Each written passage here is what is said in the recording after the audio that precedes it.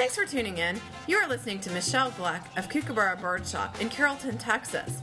You can find out more information on the store at kookshop.com, spelled KOOKSHOP.com. This is going to be my first podcast about my canaries and the breeding season and getting ready for the shows next year. So tune in and stop back, and we will be having lots more information for you guys. Thanks again.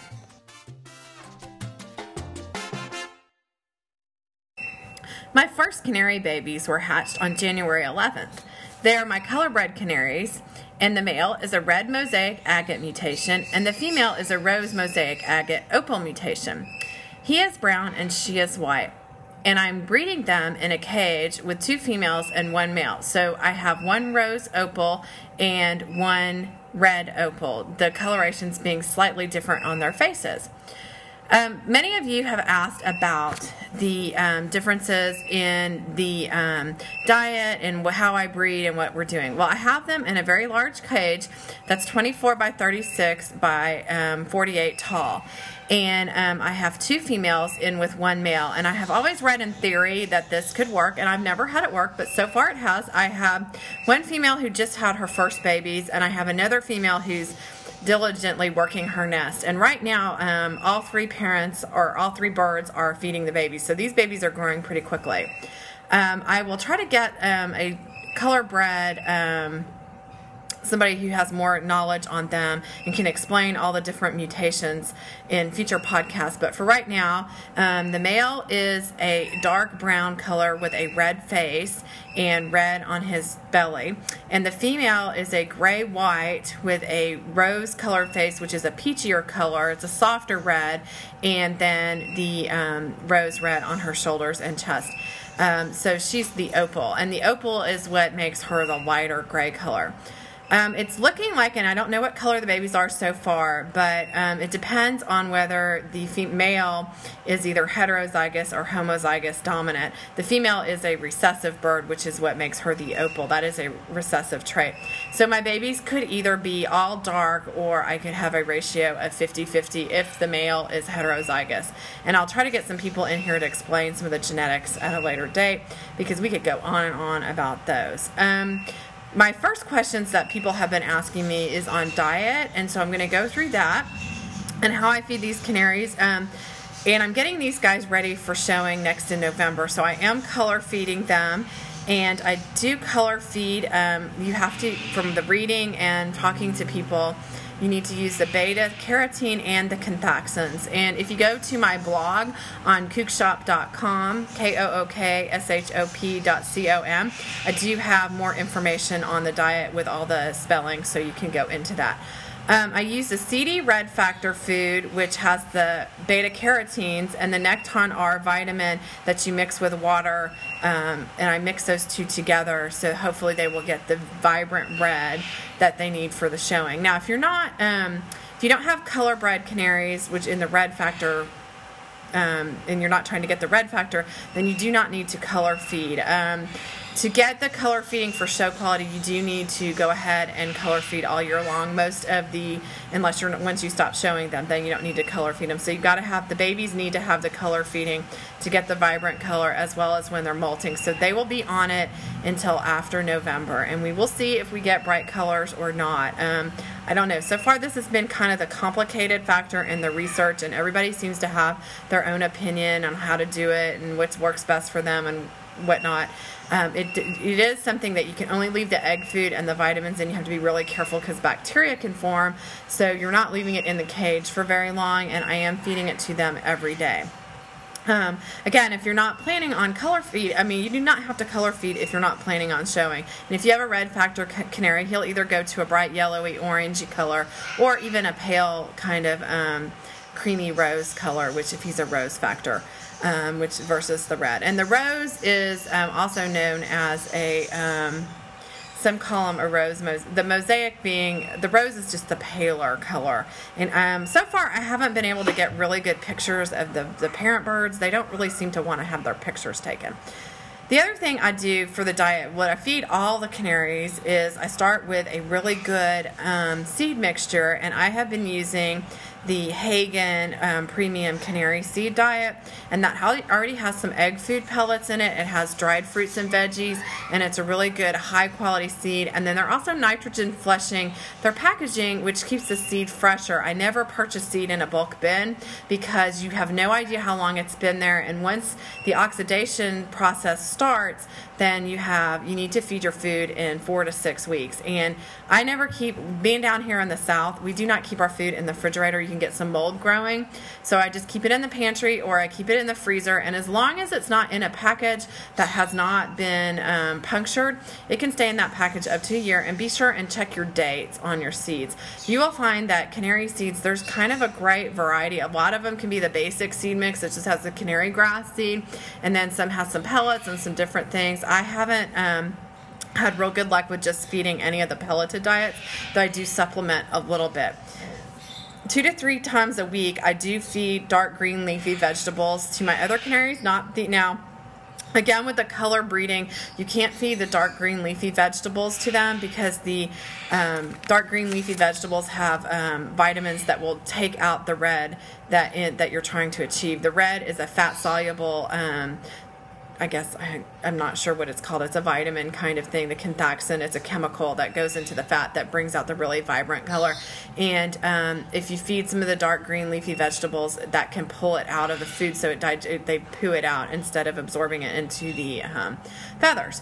So instead I give those guys some chili peppers. I give them, fresh peppers. You can do bell peppers, chili peppers, habaneros. I try to do the yellow and orange. And I also do carrots and sweet potatoes and anything that's orange or red, because that will have the beta carotenes that can really help their coloration. So that's what I'm doing with those. I also provide a Cuttle Bone and mineral block to the guys. I found that some birds like the Cuttle Bones and some like the mineral blocks, and I just want to make sure they're getting plenty of calcium, so I provide it. And I do an oyster shell that I provide in another dish. So they're also getting an oyster shell supplement that they can eat when they want. And the females, it's really important that they're getting plenty of calcium, especially during the breeding season, because they're laying many eggs and then producing the babies, and they're feeding the babies. And I like my females to start out pretty chunky because they're going to lose weight during the whole breeding process, and so I'd like them to be nice and plump. And if you want to, if you don't know whether your canary's plump or not, because it's pretty hard when you just look at them, if you catch them, and be careful not to squish their chest because they need to be able to breathe. So if you hold them in the palm of their hand on their back, and if you push, you should be able to feel their breast. And there should be like a chicken breast, and you'll feel like the keel bone down the center, and you want to be able to make sure they feel pretty plump there, and then that's where you can do that. If you come into the store, I'm more than happy to show you what I'm talking about, and because sometimes these podcasts you can't tell with the demonstration, and it's really hard to take pictures of what I'm talking about. Though I will try to take as many pictures as possible, and I've been taking the pictures. As you can see, the babies aren't even a week old, and they have doubled in size, and they're now they started out pink and naked, and now they are starting to get their feathers. So I also do the seed, and I've done that. And when you want to feed all birds the egg food or the molting food during the molting season. So when they're growing feathers, they need extra proteins and fats that just aren't in the seeds. And the seed diet, you just can't feed just a seed diet. The birds won't live as long, and they won't be as healthy, and you can tell that. So if you have any other questions about the seed and the diet, most of the questions have been so far on the nutrition. That's what I've been talking about. That's what I'm here to talk about a little bit on those guys. So I will just recap. I feed a basic seed diet. I feed a premium canary seed diet by Hagen. The color foods get the red food factor, which I use the Necton R or the CD red factor food. And then I also feed the regular, my other canaries, the non-color breds, the Timbrados that I'm also breeding. I do those with a regular egg food, which doesn't have the color in it. And if you do feed your Timbrados canthaxin, the canthaxin will bring out the red in anybody. And even though those birds do not have color bred, you can bring out a kind of color, orangey color in them, which is not desirable, and that can get you disqualified because they're not to have the red factor in them. So do not feed your song canaries, your Timbrados, your other guys. Now, I don't know what the other standards are, but the Timbrados, you do not want to feed the red factor food to. So You want to do some green leafy vegetables when you're not trying to get the coloring. And then if you are, instead of the veggies, I do the carrots and the peppers and the sweet potatoes for them. So you just kind of pretty much make everything's clean. Any of your soft foods do not leave in your cage for more than 2 hours. Again, I do not put my seed in the refrigerator. I either leave it in the container on the pantry, or a lot of these seeds come with the Ziploc bags. Try to get as much air out of them as possible, and when you reseal them. And then I also only leave this. Okay, I told you I left the soft food in for 2 hours. You want to clean your dishes and make sure everything's clean. And of course, I clean their water and give them fresh water every day. That they're pretty easy. Canaries so far, as the dietary requirements are fairly easy. I feed my birds in the bottom of the cage. That cuts down on the mess. And I do not use the covered dishes with their water, because I've known of people who've actually lost their birds because they've drowned in there. I do provide them with a canary bath, and they get that every day. In the wintertime, because our heaters are on, it's been pretty dry, so I do have a humidifier in their room, and I keep their room at 50% humidity. You might find that's hard to keep. I do have lots of plants in my house that also helps. And the temperature of their room is actually probably ranging right now between 60 and 65 degrees. And canaries seem to really like it cooler, and I think that's why I get more of my breeding in the winter time than once it gets into summer, it gets to be too hot, and they won't. It makes it really hard for them to breed the heat. They seem to be really not tolerant as the heat as they are of the cooler weather. And granted, you don't take a bird that's been in 80, 90 degree weather and put it in a 60 degree temperature change. That's too drastic of a change. And I do leave my windows open quite a bit whenever I can. So the weather's been pretty nice down here this year. We've had some really nice weather, and so far I have not been using any full spectrum lighting, though if you're in a region or you have windows, the room that they're in gets a lot of sunlight, and then I do not have the windows that filters out the UV radiation which they need. So if you have the newer windows or the better quality windows, unfortunately this room does not have them, then you will need to go ahead and put a full spectrum light on. And I will probably have another podcast and talk about full spectrum lighting as well. They need that for their vitamin D and their calcification. So especially important on the females to get the calcium absorption if they don't get their vitamin D, which they get from the UV radiation from the sun. And you can also get that with a light.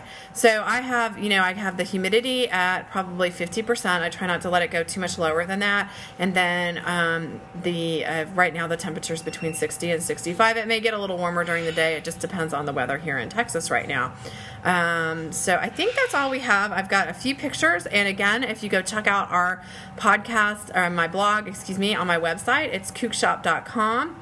KOOKSHOP.com. There's more pictures there, and I do have a picture of the parents on there. You can kind of tell there, and I'm really trying to get some better pictures, but they have not wanted to pose for the camera. So far I'm very excited about the first babies of the year, the first 3. She was a good mommy, and all her babies hatched within an hour of each other. I did not do any of the dummy eggs. She just took care of it, and she was really good and did a really good job.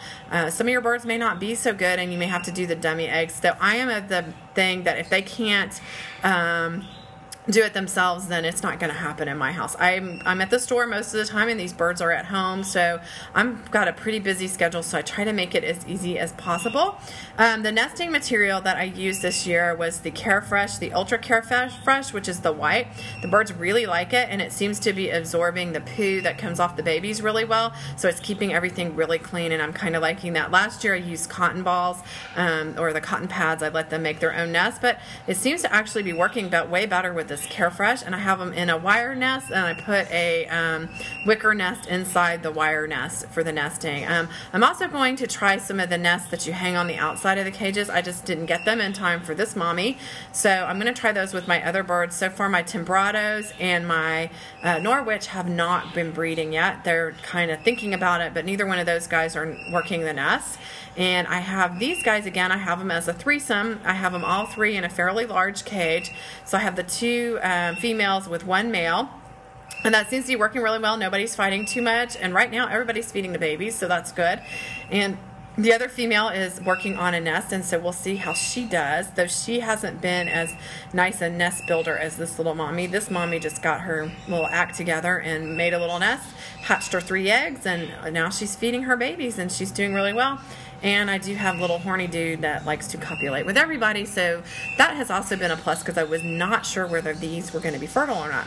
So on their next podcast, I'm going to be trying to take some pictures of the banding process and how you band the babies, because I'm going to be showing these guys. I do need to get them banded, and then hopefully some of the color will come out, and I will talk about some genetics, and I will see if I can't get an expert to talk about the color breds and kind of explain the different ones and what we have and what's the going on in the show season. So I'm going to try to find some judges, and I've got the 2008, I've got all kinds of schedules coming up, I've got veterinarians, and I do have this trials and tribulations of my canary breeding, so we will see how we can go. I also will talk about finding the cages and doing the cages, and I'm going to be going to the Canary Club meeting on January 26th, so I will be sure to check back in with you guys. Again, if you have any questions, be sure and email me, Michelle@kookshop.com. It's MICHELLE at kookshop.com, KOOKSHOP.com. And thanks again for tuning in.